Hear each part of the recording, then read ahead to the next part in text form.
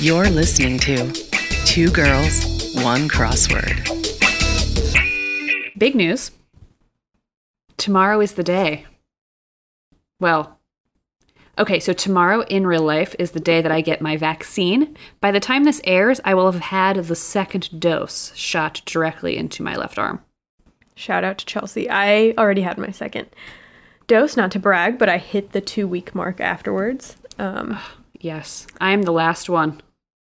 Yeah. The last Of the one group, our of the friend group, yeah. Trudging up the rear here. Not of the world. But we are recording on a Wednesday instead of a Thursday because of that, just in case Chelsea doesn't feel well after her vaccine. So if we're off, that's why. We normally don't record on a hump day. We don't. We don't like to have humps on the days that we talk about crosswords. Exactly. I'm going to be exhausted tonight. But anyways, this is Two Girls, One Crossword. I'm Grace Topinka. And I'm Chelsea Rowan. You're listening to your favorite weekly Podword Crosscast. We're happy to be here. We are. And because we're recording on Wednesday and filming, I had to do our poll on Tuesday, so I hope that didn't throw too many of our Twitter followers off. Ooh. But I don't think it did, because this is the biggest voter turnout we've had for one of our polls, I believe. It got heated, and not like heated. We didn't have like a lot of discussion in the comments, but we did have one. It was one comment. Follower. Yeah, one comment, which is a big deal for us, okay? Asked the hard-hitting question, but I will let Grace talk about that. Are we heading into Pollapalooza this quickly? Let's do it. Yeah.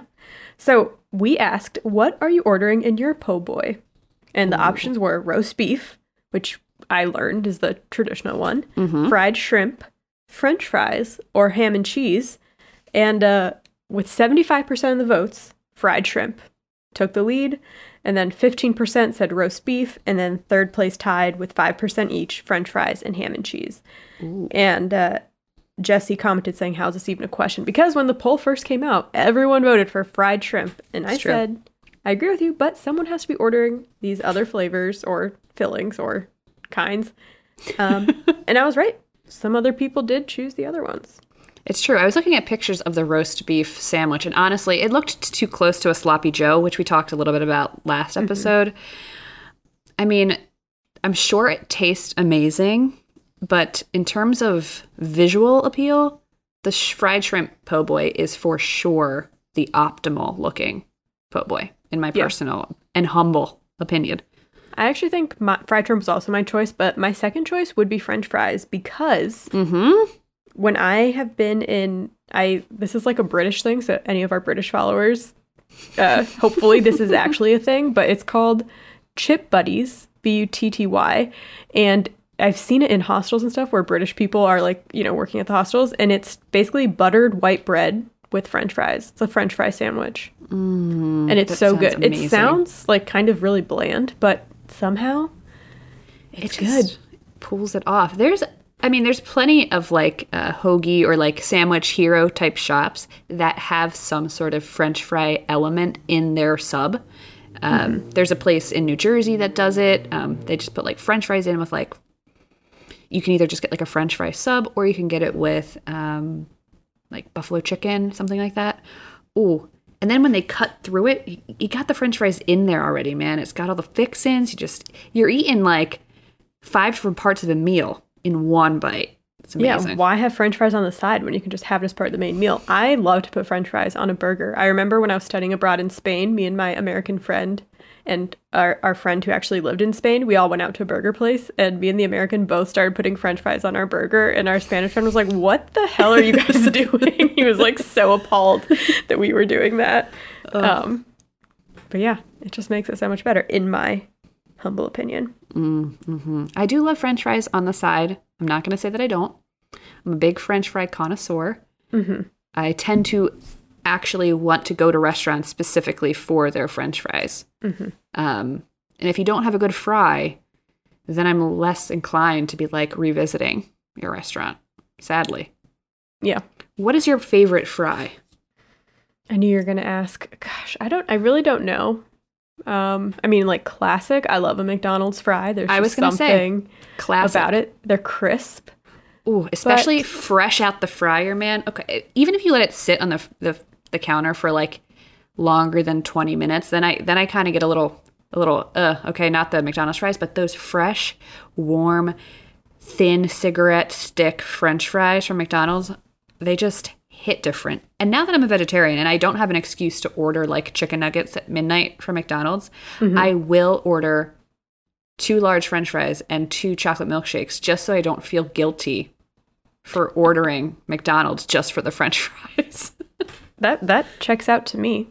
I feel like, thank God I don't have a car and drive in a place that has a lot of fast food places, because I would, every day I'd be like, oh, French fries and a Coke? That sounds good. I have no Grace, we self-control. would be in so much trouble. I mean, Grace and I had like a girl date once, and it was like rent a zip car, and we were like, oh my God, we can go through like a drive-through if we want to. Let's do this. It was a big deal for us. But I do hate the term girl date. Oh, I'm sorry. I don't know why I said girl date. I've literally never said that ever I know, it in my doesn't seem life. like something that you would say, but you know, sometimes when you're on mic, just things come pouring out of you and you can't stop it. This is who I really am, It's apparently. okay. I won't hold it against you. Thank you. So speaking of girl dates, I really don't have a segue, but I'm going to use this to segue us into our very next segment, which is Hits and Shits. Okay. I was like, speaking of, oh, what happened? It's hits and shits, which is exciting too. Yes. Let's get to it. What do you got for me? Well, I have one that, a shout out to one of your prior topics from Okay. the May 5th USA Today crossword by Zoshine Bernikel. 58 down, clock setting not observed by blah, blah, blah. Clock setting not observed by the Virgin Islands, abbreviation. DST. Okay. That's awesome. Yeah, not everybody in the world follows daylight saving time for a good reason. If you just check out that episode, I don't have the number on hand. Very nice. I did the Friday New York Times, April 30th by Kate Hawkins. And I just want to say, it's rare, if ever, it's like extremely rare that I will finish a Friday or Saturday, and sometimes even Thursday puzzle without having to look up at least one or a handful of clues, which I'm fine with admitting that. But you know what happens when I do complete a Friday puzzle all the way through without checking it, without having to look anything up? I feel like the ultimate frickin' genius. You're and a brainiac. I'm so smart. And I also feel like it just reinforces that not every single puzzle is made for every single person. You know what I mean? Like, I flew through the Friday puzzle by Kate Hawkins from the 30th. And like I said, there's other puzzles where I literally can't get through them without having to look something up. And I think there's a lot of people that are afraid to start crosswording because they just don't think that puzzling is for them. But there are some puzzles out there that are made for you specifically, listeners. So I would definitely just give it a try. It just reaffirmed that I can be smart sometimes, or I can, Yes. you know? Well, so I don't even think it's a matter of being smart. It's just like different people have different pools of trivia that they know about. Like, just because you can't name every actor from like a 1950s Western doesn't mean that, you know, you can't name every Grammy Award winner from this year. You know, Right. It's just different. Exactly. Funny you should say that, because I just saw a TikTok today that it's like me every time I go to trivia thinking like this is the type of trivia that they're going to ask. And it's like, what two One Directions members share the same middle name? And the girl's like immediately gets the answer. And then like what trivia actually is like, which element is blah, blah, blah from, you know, and you're like, huh? So yeah, you just never know what you're going to run into in a crossword. Anyway, it was a good puzzle. I was proud of myself. I just want to point out some of the clues that I liked. 18 across, one who might reply to thank you with no wuckas. And the answer was Australian. No, So should I start saying no wuckas to literally everything? probably. Okay, cool. 27 across, one's getting you down, question mark. I don't know. Geese. Oh, Very nice. cute. 53 across, I would say this takes the cake for the best clue and answer of the week. Appropriate name for that woman's husband, question mark. What?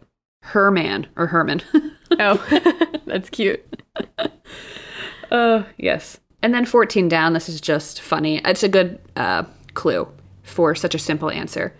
Bad button to hit by accident, and the answer was send. That is like my worst nightmare. Yeah. At least on Gmail, you can unsend. Like, you have 30 seconds to do it. Right. On Outlook, which is what we use for work, no can do. Text messages, no can do. Sometimes I will literally construct text messages in Notes and read it a million times before I send it. But that's my anxiety. So. I think a lot of people do that. So Okay. Cool.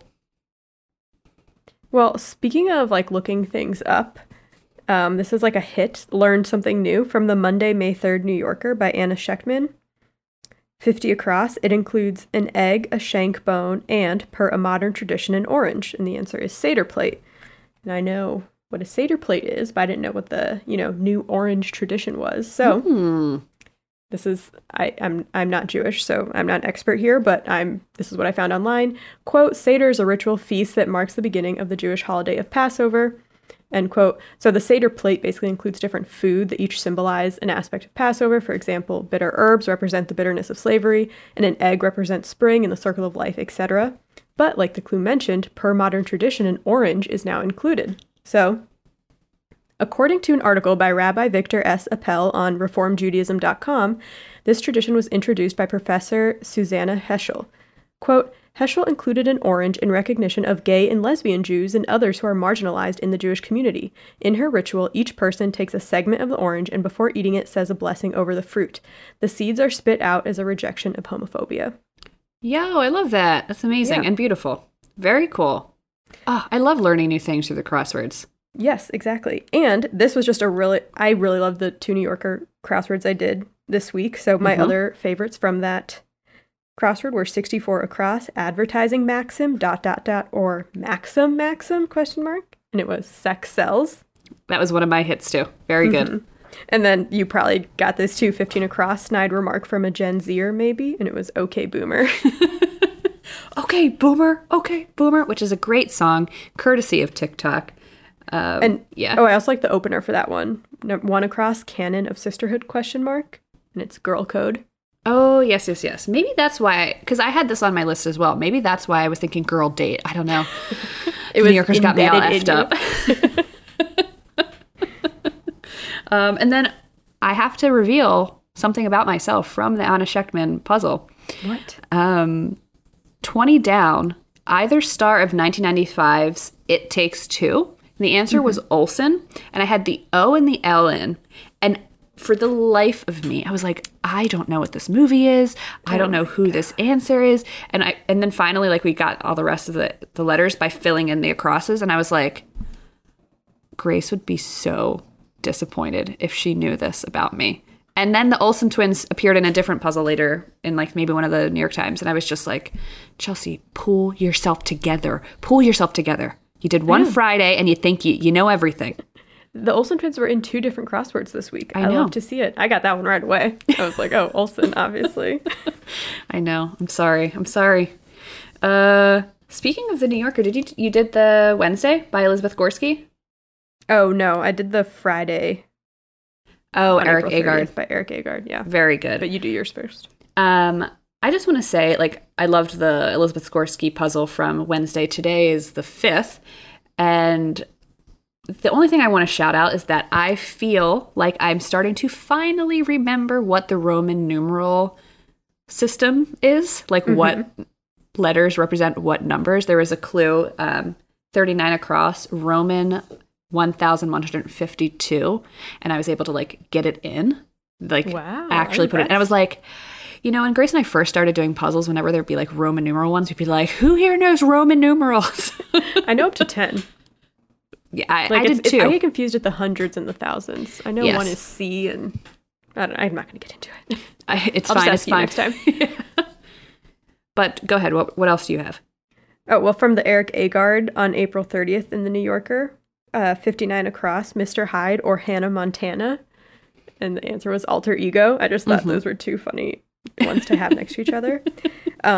The clue that like spread the entire puzzle all the way down was 7 down, native gathering that defies colonial gender norms, and it was 2 spirit powwow. I love that. That's an amazing 15-word answer. Yes. And if you don't know what two-spirit powwow is, definitely just take a second to Google it. It's amazing, interesting. Things you learn. That was a great puzzle. Yeah. Those were the two I had on my hits from those puzzles. But yeah, I really enjoyed the New Yorkers. They did good this week. Yes, they did. I did the Tuesday New York Times, May 4th. May 4th. Oh, may the 4th be with you. Ugh. Anyway, by Nina Sloan. And I really loved the theme. The theme was essentially like insulting candy names, which is kind of fun. Yes. That was fun. So some examples, 23 across. Candy with an insulting name. The answer was Goobers. And then the clue repeated itself throughout. So 29 across was candy with an insulting name. And the answer was Airheads. Some other candies that made an appearance were Butterfingers, Slowpokes, and Dum Dums. Great. Love to see it. I didn't even realize that all of those could be insulting names. And I love that connection. Nerds. I thought that was going to show up in there. Oh, that would have been a fun one to include. But what was really cool about this was it was Nina's very first New York Times puzzle. So it was her New York Times debut. So congrats to Nina on that one. I liked it. I like it. I had some hits from that puzzle. I liked 5 down, fit on a hard drive, ? Road rage. Oh, yes. And then 39 across, little bird of mine, ? And it was canary. Mm-hmm. Good stuff. Yeah. That's all I have. That's all I have. Okay. Let's fight about it. You know I will. But first, my dear friend, we must flip the coin. Are you ready? I'm ready. I'm flipping the coin now.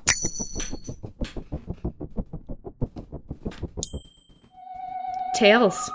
Me again? I feel like I'm back on my bullshit. She is. Okay, my topic comes from the Wednesday, May 5th New York Times by Bryce Huang and Rahul Sridhar and Ash K. Ravi Kumar. 3 people. 35 across, soap opera, e.g. And the answer? Cereal. Okay, are you talking about soap operas? I am talking about soap operas. And, yes. ended up, in my research, I was like, well, is there that much to talk about this? But there is, so that's what I'm going to do. All right, but first things first, do you know where the name soap opera comes from? I wonder if it has something to do with like soap commercials or something. I don't know. Yes. Basically. So before soap operas were on like daytime TV, they were broadcasted over the radio. This was back in the 1930s. Radio executives, they wanted to increase their ad revenue, so they reached out to businesses that sold household products, since the majority of people who were like listening to the radio during the day were, stay-at-home wives and mothers, homemakers. So Procter & Gamble was the first major company to take them up on this offer, and they sponsored one of these daytime radio dramas with their Oxydol soap powder, which was a laundry detergent. So pretty soon other soap and household goods manufacturers wanted in, and some, including Procter & Gamble, started to even produce their own like radio drama shows. Okay. So these radio dramas were associated with the soap and cleaning companies, hence the name soap opera. Okay. I knew it. It's all about money, okay? Okay? Yes, everything is about money. But yeah, so basically they were just doing these live dramatic readings of these shows on the radio, which, I mean, I guess you really have to use your imagination for that. Oh, I guess that's how we listen to podcasts now. Right. Well, there's podcasts that are, narratives. Yeah. Like Welcome to Night Vale being the one that comes to mind immediately. So basically, soap operas were the first podcasts, everyone. Okay. But in 1949, soaps made the transition to television with These Are My Children, not to be confused with All My Children. That's a different show. But These Are My Children were written by Erna Phillips, who is the mother of soap operas. She will come up later. Yes. She also launched As the World Turns in 1956 and Another World in 1964. Ooh. So it's probably unsurprising that critics hated soap operas when they came out. Pathfinder News magazine said, quote, "Last week television caught the dread disease of radio soap operaitis," and a bunch of other publications shared the same sentiment. But that didn't matter because they were attracting tens of millions of viewers every single episode. Housewives were home all day, and they had more free time now than they did before just because of technological advancements. Like there's, the electric washing machines, dryers, so you didn't have to be like washing your clothes by hand. Processed foods. They no longer had to slave over the stove cooking a chicken. They could do TV dinners for hubby. Exactly. Jell-O. Exactly. So they were basically like the driving force behind network revenue. Soap operas were. They were making all this money for all these different networks, even though they were basically canned by critics and, more serious publications. And still, up until today, soap operas are often dismissed as trashy, melodramatic, and labeled as, quote, women's entertainment. Oh, I knew it was going to go in this Yes. direction because anything women like, people like to shit on. Exactly. And I just want to say, I never got into soaps. Like, I don't think I've ever watched a soap opera, only like clips from other things. Did you ever watch them growing up? I did. I can't remember what they were called. Honestly, I think it was because I just really liked watching people kiss. So I knew you could get characters kissing on soap operas. You can. That's why I liked Grease. Okay, but many people are now arguing that soap operas are not only a legitimate art form, but they have shaped the entertainment industry as we know it today and changed TV forever. They introduced the idea of serial episodic dramas and inspired the dramas and twist of reality TV we know today. Hello. So I actually watched this documentary that ABC made called The Story of Soaps. Oh, and I got a lot cool. of information from them, and also an article on SmithsonianMag.com called For 7 Years, the Soap Opera Has Shaped American Pop Culture by Lorraine Ali. So, Let's by do it. by 1970, the three major networks were airing a total of 18 daytime soap operas. And because soap operas, they are televised 5 days a week, 52 weeks a year. They do not take a day off. They were less polished than like primetime TV shows at the time. Actors often ad-libbed, productions were rushed, the sets were like minimally lighted, so it created a stagey look that was actually like pretty well suited to, small black and white TV screens, and it heightened like the melodramatic feel of everything. Mm-hmm. But many stories and structures of soap operas were invented by Irna Phillips, who I'd mentioned earlier. So, and a lot of these different structures we still see today in like dramatic primetime shows. For example, the stories had a beginning, middle, but no end. Every episode needed to end on a cliffhanger, which we still see today a lot. Yes. She also invented the camera lingering on people's faces, extreme close-ups that add tension and heighten emotions. But more importantly than that, soaps told stories written by women for women. Oops. So, for example, in General Hospital, both the police chief and the head cardiologist have been female. I love that. And soaps feature women, especially at that time, over 40, who were sexy and powerful, as opposed to the Golden Girls, who were like 50 and dressed like grandmas. Right. And then this is from the Smithsonian about soap plotlines. Quote, cheating spouses, secret babies, evil twins, amnesia, ghosts, time travel, and vampires, not to mention the horrors of raising teenagers. No matter how outrageous, the twisting plots were grounded in the great American post-war preoccupations of family and romance. And unlike the flawless housewives on prime time, the women on the soaps were allowed flawed marriages, rotten kids, and successful careers. I love that. These women characters were actually being written by other women. Right. Agnes Nixon created All My Children. She was another big player in the soap opera field. And she is the one who kind of had the idea to start writing about real world stories, like in real time. So this kind of led to soap opera storylines being pulled straight from the headlines. And since soap operas came out daily, they were apt to cover topical issues like this. So, for example, she wrote stories about the Vietnam War, people being drafted, people opposing it, people for it, etc. Another World, which is another soap opera name, dramatized a woman's decision to have an abortion in 1964, which was 9 years before Roe versus Wade. One Life to Live featured interracial romances in 1968, and gay characters appeared on the show in 1992. To put that into perspective, Will and Grace came out 6 years after that. In the 1990s, General Hospital boldly confronted the HIV and AIDS crisis. And because the shows are on every day and they last for so long, like, some of them are decades long, the watchers feel more connected to the characters and the actors. For example, the longest running soap opera is Guiding Light, which ran for 57 years.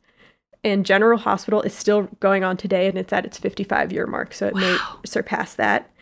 Some of the actors are on these shows forever too. So All My Children starred Susan Lucci for 41 years. Wow. And One Life to Live featured Erica Slezak for 42 years. Wow.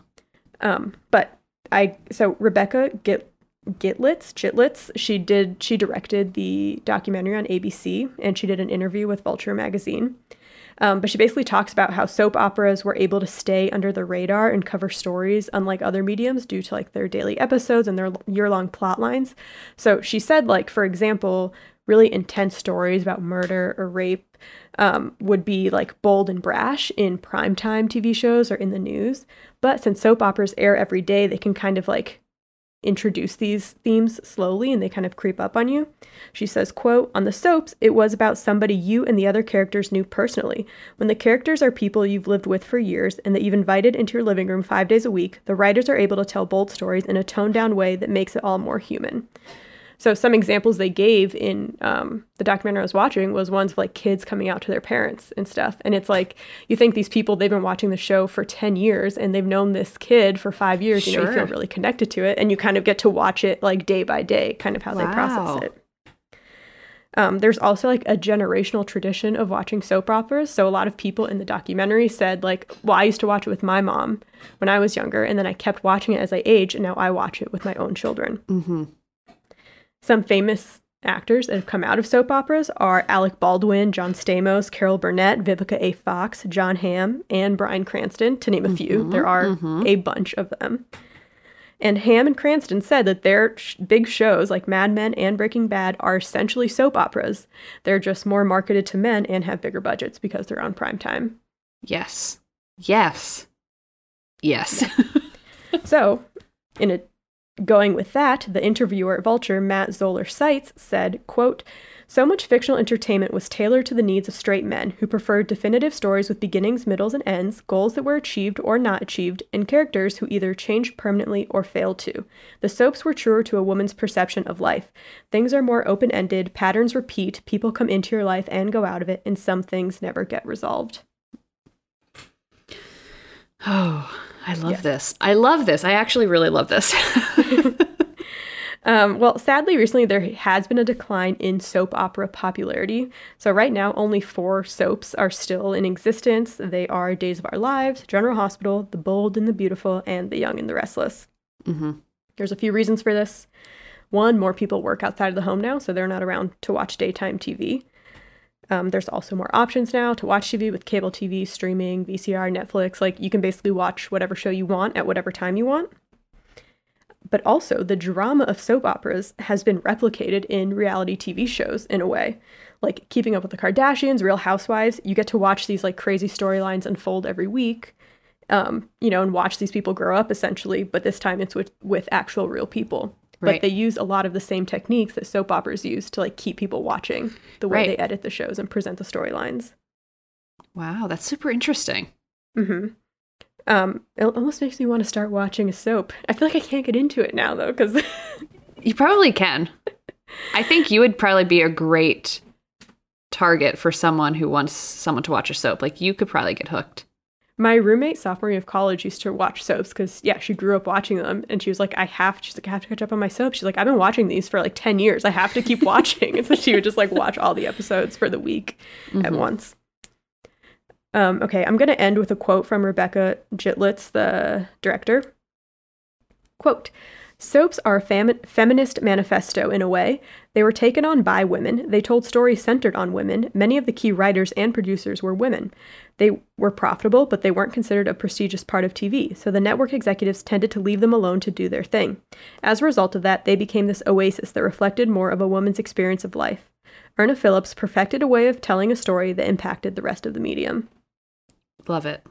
Mm-hmm. Very nice. Yes, and I went to film school. I hate to say it, but I did indeed go to film school. And the melodrama genre is also looked down upon, by, critics and like auteur cinema lovers. But melodrama speaks to women's issues and speaks of the woman experience. And that's why these things are often looked down upon, because they like butt heads with the male, white, straight canon that you see like winning awards, for instance. That's why it's such a big deal when you have a woman winning Best Director at the Oscars. I mean, we all hate the Oscars here, just going to say it. But these things are really important. To kind of dismantle the patriarchy, etc. You know? We all have to start watching soap operas, people. That's the takeaway here. What? So I literally feel like I'm watching soap operas because all I do now is watch K-dramas, and they all have that kind of serial, well, not serial, but it's more like soapy type elements of like these really like melodramatic plot lines and like these cliffhangers, and like the drama is just so heightened, and it and I'm telling you, it's so much more fun than watching something like, I don't know, Breaking Bad. Well, Bryan Cranston, who started on soap operas, said that Breaking Bad is essentially a soap opera. And a lot of actors say that they learn so much from working on a soap opera because they have to film. I mean, they release an episode every single day. So they have to, oh, this was so random that I found in my research. James Franco, in like the height of his popularity, wanted to work on General Hospital. Oh yeah.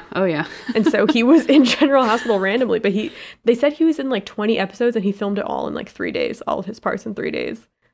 But yeah, it's like 12-hour, 14-hour shoot You're like days, a machine. And they don't have a lot of time like to do a bunch of takes. It has to be really quick. They have to memorize all their lines really quick. But it's amazing to see like how many super famous actors have come out of that. Right. It's very cool. Great topic, Grace. Moving right along, my topic comes from the Monday New York Times, May 3rd, by Ross Trudeau. 71 across. Community facility that often has a gym and pool, in brief. YMCA. We're going to be talking about the YMCA. I'm really excited about this topic. I feel like I've been wanting to do this topic for a while, but I wasn't sure if there was going to be much to talk about. Turns out there's a lot to talk about. So I really had to kind of narrow my focus. And by narrow my focus, I basically mean that I just put a ton of information in my Word document and then slowly whittled out the stuff that I felt like I could delete. So it's a little bit longer, but for good reason. I think there's a lot of interesting things we're going to learn today. I was shocked by some of this stuff. Okay? All right, let's do it. So we're talking about the YMCA. It's also sometimes called the Y.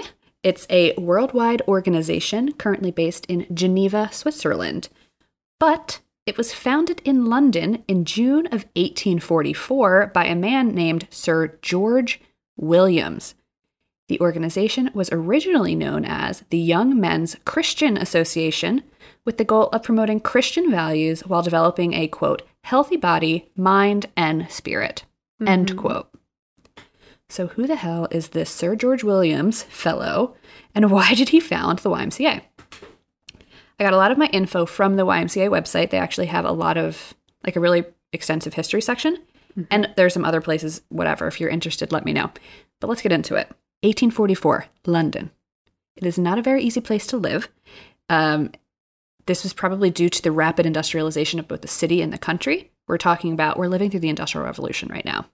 Tons of young men were moving into the city from rural areas to find work, but London was kind of bleak. People were living in tenement housing. There was a huge disparity between the wealth brackets, bad influences around every single corner. The founder of the YMCA, George Williams, was born in October of 1821. He's a Scorpio, in case you were wondering. Okay. And in 1841, he moved to London to work in a draper's shop called Hitchcock and Rogers. Williams was very aware of the industrialization happening throughout England and was appalled by the conditions young working men had to endure while living in London. The only modes of entertainment, according to Williams, was drinking, gambling, or going to brothels. And that was not okay. So, in June of 1844, Williams and 11 of his closest draping friends decided to create a place that would not tempt young men into sin. Ugh. And here we get the Young Men's Christian Association, okay? And the YMCA was supposed to be a, quote, refuge of Bible study and prayer for young men seeking escape from the hazards of life on the streets. Okay. Did you know this? I had no idea that the YMCA was originally a Christian organization. Well, I knew it was a Christian organization because I knew that's what the letter stood for. But I didn't know that they actually did, like, Bible study and stuff there. Oh, yes. They promoted a very specific type of Christianity known as muscular Christianity, which I could not do a deep dive into. I just could not. but I will read the one-liner from Wikipedia to give you a very, very basic understanding of what muscular Christianity is. If you're interested in it, Google it. So this is from Wikipedia. Muscular Christianity is a philosophical movement that originated in England in the mid-19th century, characterized by belief in patriotic duty, discipline, self-sacrifice, manliness, and the moral and physical beauty of athleticism. Oh, so it's like literal muscles. Yes. Yes, you do sports and So pray to all God. these priests have like six packs. They're like bodybuilding, right? Probably one of the most famous Americans that was a muscular Christian was none other than Teddy Roosevelt. Though I'm pretty sure you thought I was going to say Benny Franks. Maybe did. Benny Franks was a muscular Christian. I But didn't realize Teddy Roosevelt was that muscular. I don't think he was muscular so much as he was just really manly and into being athletic and athleticism and like all that stuff. Okay, was but like show me a- a picture with his top off. I dare you. I wish I probably should have come prepared with that, so I apologize. It's fine. We can post on our Instagram if you find one. Cool. So yeah, in the early days, the YMCA was essentially a safe place for men to go that wasn't on the streets. They hosted lecture series, Bible studies, they even preached on the streets and handed out pamphlets. This concept of having a safe haven for men in various cities caught on kind of quickly. The city is their safe haven. I don't really see like what. Oh, you gotta love it. And some people attribute this like spreading of popularity due to the 1851 Great Exhibition that happened in London. You know, in Chicago, we had the World's Fair. It's essentially the exact same thing, but in 1851 in London. By the end of 1851, there were YMCAs all throughout the United Kingdom, Australia, Belgium, Canada, France, Germany, the Netherlands, Switzerland, and the United States. The first ever YMCA in the United States was founded in Boston in December of 1851 by a retired Boston sea captain named Thomas Valentine Sullivan. Another important player to the expansion of YMCAs globally was a man named Henry Dunant. Dunant was a Swiss humanitarian and activist. He came from a Calvinist family. As an aside, I'm just going to say hashtag cancel John Calvin. Back to scheduled programming. Yes. Dunant co-founded the YMCA of Geneva in 1852, and he became a huge spokesperson for the YMCA, promoting the organization all over the world, visiting emerging chapters throughout Europe and North Africa. He also was in regular correspondence with nearly 30 YMCAs globally, updating them on what each chapter was doing. So he was really into this whole YMCA business, okay? In 1855, YMCA Paris was like, hey, we should hold an international meeting with other Francophone YMCAs. Dunant was like, hold on. No. I think that this international meeting should be more inclusive and not just for French-speaking nations. So Dunant was like, let's include representatives from England, Scotland, and Holland. And it was his enthusiasm that led to the first international YMCA conference held in Paris in 1855. And this is the beginning of the World Alliance of YMCAs, which is still around and meeting to this day.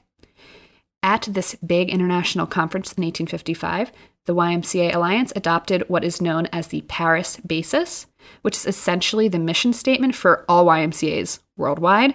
These are the two tenets. 1, respect the local autonomy of YMCA societies. And 2, unite all young male Christians for the extension and expansion of the kingdom of God. The YMCA by me was just a gym. You know? It's shocking. This is why I'm like, okay, this is a little shocking. I didn't realize, like, I feel like I must have known that it stood for Young Men's Christian Association at some point in my life, but I didn't realize how deep, like, the whole, like, kingdom of God Christianity thing ran in the Never YMCA. underestimate it. You can't underestimate anybody's faith, I guess. So yeah. And then, of course, at this same international meeting, the YMCA adopted their motto, which comes from, let's see if I can remember how to say this. The Book of John, chapter 20, verse... No, sorry. The Book of John, chapter 17, verse 20. And it is this, quote, that they all may be one, end quote. Side note. This Dunant fellow went on to win the first ever Nobel Peace Prize for his role in founding the Red Cross. So this guy was busy. Yeah, apparently. making things happen, changing He the founded world. the Red Cross and Yes. did all this with YMCA. Wow. Yes. Yeah. So big deal. Big deal. Okay. So there's like so much I can talk about with the YMCA, but I'm going to hit just some main key dates. I'm literally going to do like a timeline thing for you here, focusing mainly on the American YMCA, but sometimes I'll talk about some international YMCAs. Just bear with me. Okay. Okay. I'm ready. All right. Here we go. The early days of the YMCA, I'm talking late 1800s, was about promoting evangelical Christianity. They did this through weekday and Sunday services while also hosting athletic contests, as you do in the house of God. Moving into the 20th century, the YMCA shifted into something a little bit more interdenominational rather than about a specific Christian organization. Okay, fine. So let's get into the dates. 1853. First YMCA for African Americans was founded by Anthony Bowen, who was a freed slave, and he founded this YMCA in Washington, D.C. In the 1860s, the YMCA started offering housing to young men moving to cities from rural areas. And I actually knew that one of the big things, like in the 60s into the 80s, was YMCA housing. Like you could actually go and have like affordable places to stay in these cities, right? The lodgings were affordable, safe, and they included things like gyms and auditoriums. The first ever YMCA dorm was actually in Chicago, and it was called Chicago's Farwell Hall. It was completed in 1867. It was in the Loop. So I think the cross streets are Madison and Clark. I don't think the building is there anymore, but that's where it was. And then between 1922 and 1940, YMCA accommodations grew from approximately 55,000 rooms to more than 100,000 rooms. Some people who stayed at YMCA accommodations during their youth: Dan Rather, Malcolm X, Dr. Martin Luther King Jr., and Jack Kerouac, to name a few, all men. 1881. A Boston YMCA staffer named Robert J. Roberts, never trust a man with two first names, he coined the term, quote, bodybuilding, and developed classes that were precursors to fitness workouts today. So this Robert J. Roberts person is apparently a huge figure in the history of bodybuilding, and he like coined that term while he was a YMCA instructor. Bobby Roberts. Bobby J. Bob. And then in 1881, a man named James Naismith, which this is probably the most famous fact about YMCAs, he was teaching physical education at the International YMCA Training School in Springfield, Massachusetts, where he invented a new indoor winter game using a soccer ball and 2 peach baskets. What sport is this? Basketball. He invented basketball, folks. Wait, really? I guess, yeah, basketball. In my mind, basketball's been around forever, but... Yeah, no, he invented basketball. I'm sure there's like other versions of this game in other different cultures, but he is the person who wrote the first ever basketball rulebook. He invented this game, and then obviously it exploded, and he actually became a coach at like the University of Kansas or some crap. Anyway, it did him a whole load of good that he came up with this game. And now, yeah, Naismith is known as the grandfather of basketball, so good for you. In 1866, Miss Ellen Brown became the first female employee of the YMCA. She was a secretary in what was called the boys department. I don't know what that means. Not only was she a secretary, but she also taught night classes. So that's kind of exciting. This was the first time that there was like a woman actually inside a YMCA building. In, let's see, 1875, the YMCAs were established in San Francisco to serve the growing Chinese population, and the first Japanese YMCA was founded in 1917. In 1879, the first indigenous YMCA was founded by Thomas Wakeman in South Dakota. Thomas Wakeman is from the Dakota Nation. So there's YMCAs for all different types of people and all different types of ethnicity.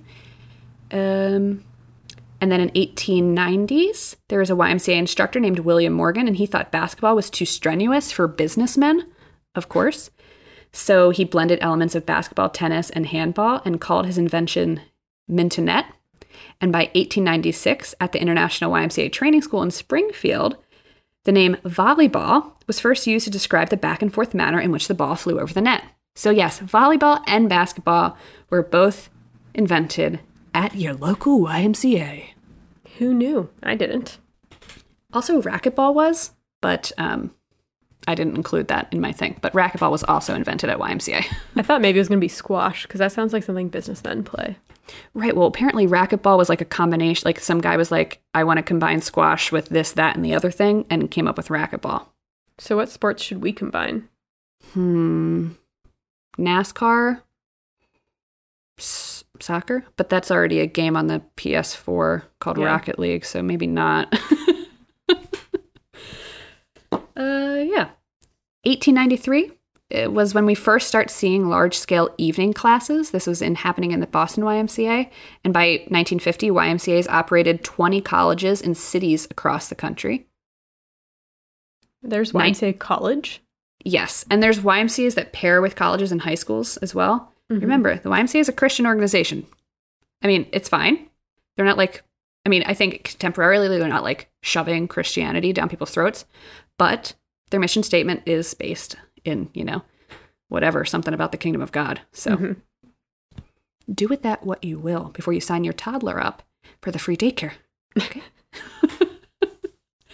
Okay, 1909. We're moving right along. A man named George Korsnin was a swimming enthusiast. He designed the first ever group swimming lessons at the Detroit YMCA. And according to the International Swimming Hall of Fame, Korsin pioneered radical breathing methods, and he was the first instructor to teach beginning swimmers the crawl stroke instead of the breaststroke. So he revolutionized how we teach people swimming. He traveled all over the United States to all these different YMCAs and taught hundreds of thousands of boys how to swim. So, front stroke. Good for him. There you go. In 1910, 25 African-American YMCAs were built across 23 cities. They actually won a grant from Sears founder Julius Rosenwald. These Ys included clean, safe dorm rooms and eating facilities, which were incredibly important to Black travelers, especially servicemen, during a discriminatory and segregated time. Mm-hmm.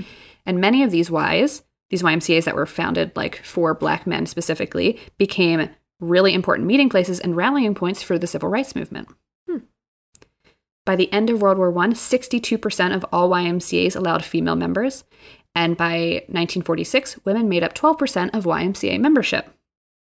I have to pause here and also say that there is a different organization called the YWCA, which stands for the Young Women's Christian Association. Mm-hmm. They were founded in 1855 by Lady Mary Kennard and Emma Roberts. And I'm going to read just the one-liner from Wikipedia so y'all know about them. Okay. Quote, the YWCA is an organization working for the empowerment, leadership, and rights of women, young women, and girls in more than 100 countries. The members and supporters include women from many different faiths, ages, backgrounds, beliefs, and cultures. Their common goal is that by 2035, 100 million young women and girls will transform power structures to create justice, gender equality, and a world without violence and war, leading a sustainable YWCA movement inclusive to all women. That sounds good to me, but do they have a gym? Do they have a squat rack? It's true. Do they have a pool? What sports did they invent? Can I get buff at your organization? Because that's that's part of my faith, muscular religion. Yes, exactly. I will say that the YWCA is entirely independent of the YMCA. Oh. Although some YMCAs and YWCAs have merged to create YM/YWCAs. They could have a catchier portmanteau, but... Yes, YPCAs, Young People's Christian Association. Yeah. YHCAs, Young Humans, whatever. Okay. So back to YMCAs. Mm-hmm.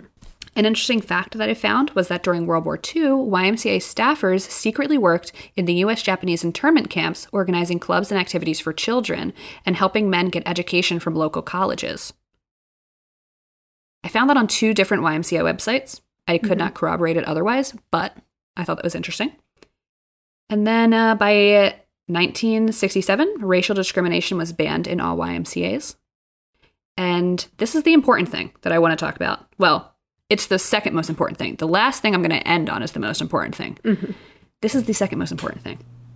In 1998 is when they held the 14th World Council of YMCAs. It was held in Germany, and they adopted this thing called Challenge 21, which was intended to place more focus on global challenges like gender equality, sustainable development, war and peace, and discuss the challenges of globalization. Also they want to discuss, fight racism and HIV and AIDS. So this is what they were just talking about in 1998. And I'm going to read you what the Challenge 21 was about. So here's a quote. Challenge 21 is, quote, affirming the Paris Basis adopted in 1855 as the ongoing foundation statement of the mission of YMCA.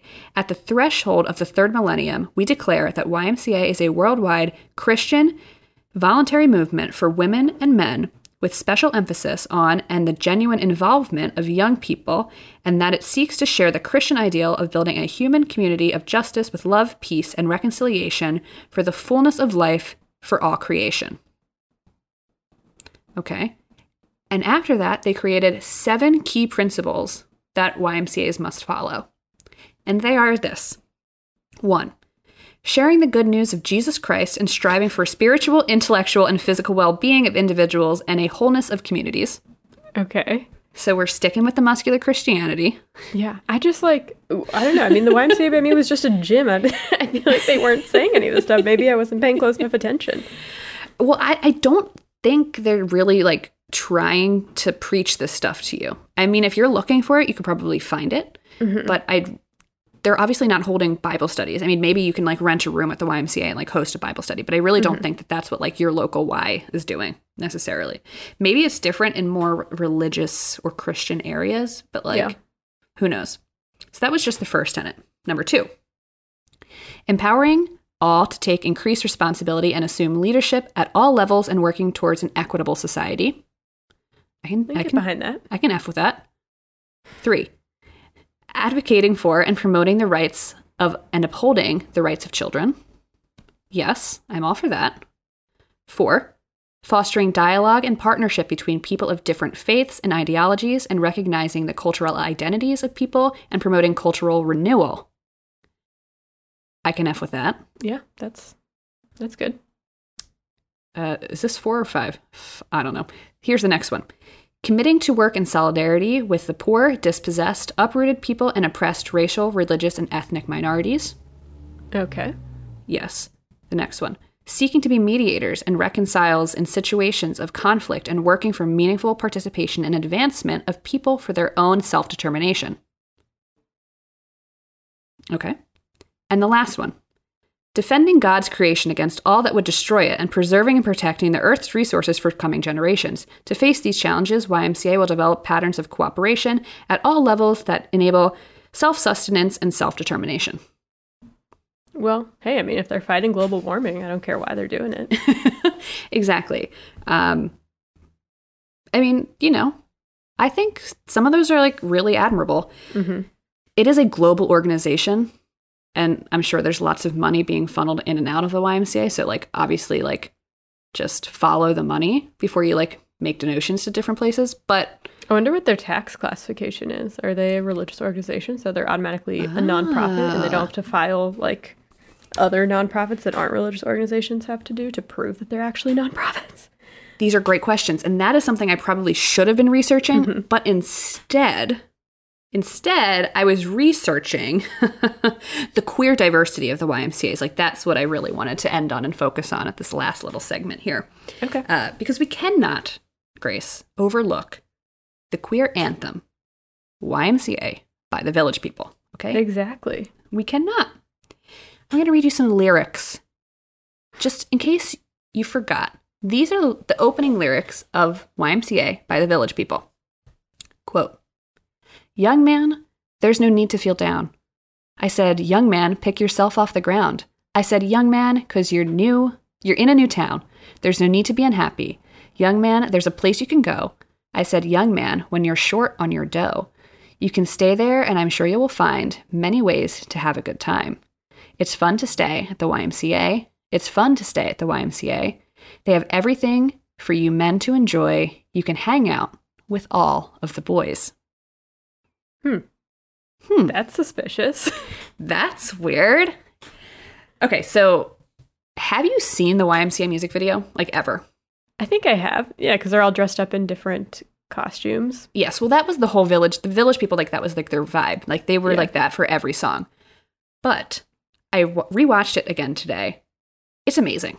It's amazing. Like, first of all, the camera work, the acting, the costumes, just like the energy of being in like the village and like seeing these men. Some of them were gay, some of them were straight, just like doing their thing, doing the YMCA. Like, everyone's got mustaches because they needed to be kind of like hunky and like attractive to gay men. Like, that was kind of like the whole vibe that the village people were going for. But yes, just rewatch it. It's amazing. In the actual video, they feature a specific YMCA, and the song is talking about a very specific YMCA. It is called the McBurney YMCA, and it's in Chelsea, New York City. Randy Jones was the cowboy in the Village People, okay? Oh, okay, yes. Of course. And when he moved to New York City in 1975, he joined the McBurney YMCA. He took the Village People's producer, a man named Jack Morali, to the McBurney Y a couple times. And Morali was super impressed with the facilities. One of the main reasons he was impressed was because Morali was a gay man, and while he was at the Y, he and Jones would occasionally run into some of the biggest names in the gay adult film industry. And Morali was like, I fuck with this. This is amazing. Like, the people that I'm watching in porn are like here at your local Y. Like, I love this. Also, you have a gym. This is great. And so the story goes, this inspired Morali to take the atmosphere for the YMCA and turn it into a song, which is kind of cool. There's this author, Paul Groth, and Paul Groth wrote Living Downtown, the History of Residential Hotels in the United States, and said that people staying in residential hotels like the YMCA were usually in their 20s and 30s and a mix of white collar and blue collar, and they were both ethnically and racially diverse. There could also be seniors and veterans there. And Groth estimates about half the men renting in residential hotels during the 70s were gay. Well, that's probably, I mean, that makes sense because those people who, you know, couldn't find housing otherwise. For sure. Also, during World War I and after, there were a lot of moral reformers happening on vice squads like the Society for the Suppression of Vice and the Committee of 14, and these groups were interested in addressing homosexuality as a specific societal problem that they needed to stop. Author George Chauncey, who wrote Gay New York, said that these vice squads would, quote, raid places where homosexuals gathered, including various theaters, bathhouses, streets, and saloons. Chauncey goes on to say that gay men had to move to different spots for, like, intimacy, right? And one of the main places that they moved were, like, residential hotels, like the YMCA. Here's a quote from Chauncey. Quote, just as important, and more ironic given the reformers' intention, was the crucial role the hotels often played in introducing young men to the gay world. It was at the Y that many newcomers to the city made their first contact with other gay men. Well. How the turntables, that they didn't see that coming. How the turntables have tied it, okay? And yeah, so YMCAs throughout New York City became known as like cruising places for gay men because it gave these men a chance to escape from a society that was increasingly hostile to them. And of course, these hotels and YMCA dorms had their own issues, and men were still subject to penalties if they were discovered. Managers of YMCAs would implement restrictions for gay men who lived there and even went so far as to limit who they could interact with and what they could do with other residents or visitors. These limitations basically, even though like a residential hotel or like a YMCA felt more of like a respite for some gay men, they were still like forced to be discreet and forced to hide themselves, right? Which is entirely related to the whole YMCA song because they're not explicitly talking about being gay in the YMCA song, right? Yeah. The man who wrote the song, the producer, Jack Morali, he was writing it through like a gay lens. But there were members in the Village People who were like, I didn't think it was gay. And there were other members of the Village People who were like, it was fucking gay. It was gay. Of course it was gay. Most of our listeners were gay. You know? Yeah. So it's this interesting duality. I mean, it does sound like a legitimate, you know, advertisement to stay at the Y, gay It or really not. does. It's true. I kind of like want to stay at a Y now. Who knows? I'm going to end with a quote from Karen Tongson, who is a queer studies scholar and associate professor of English and gender studies at the University of Southern California. And Tongson says of both the song and like the YMCA organization in general, quote, A lot of queer expression has happened through innuendo. That's essentially how queer popular culture has existed, as something that could be read in multiple ways. There is a sense of having to be able to communicate with each other in plain sight, but without having other people figure it out. So, Well, what a roller coaster. right? So we're going from evangelical Christianity to cruising at the Y. I feel like I have whiplash because some of the things I'm like, yes, that's great that they're doing that. And then other things I'm like, but wait, why is it like that? But then I'm wait, like, but there's if more. a lot of people found help in the YMCA, then I guess it's, overall a good thing. And do you know now if women can stay there now, or is it still only men can stay? I believe they're probably women in men's dorms, but I believe that not all Ys still have the dorm aspect. That actually fell out of popularity in the 80s, I believe, when lots of cities were going through like these huge like redevelopment or industrialization. So a lot of like the Ys had to like close down their dorms. But there are cities and there are places that still have like youth hostels, so you can like go and like stay there. We could actually look them up and see if you could find like youth hostel YMCAs in whatever cities you're traveling to. They might be cheaper than regular hostels. I mean, I think obviously that's a good resource to have, affordable, sure. safe housing for anyone. But, Right. well, I learned a lot. Thank you.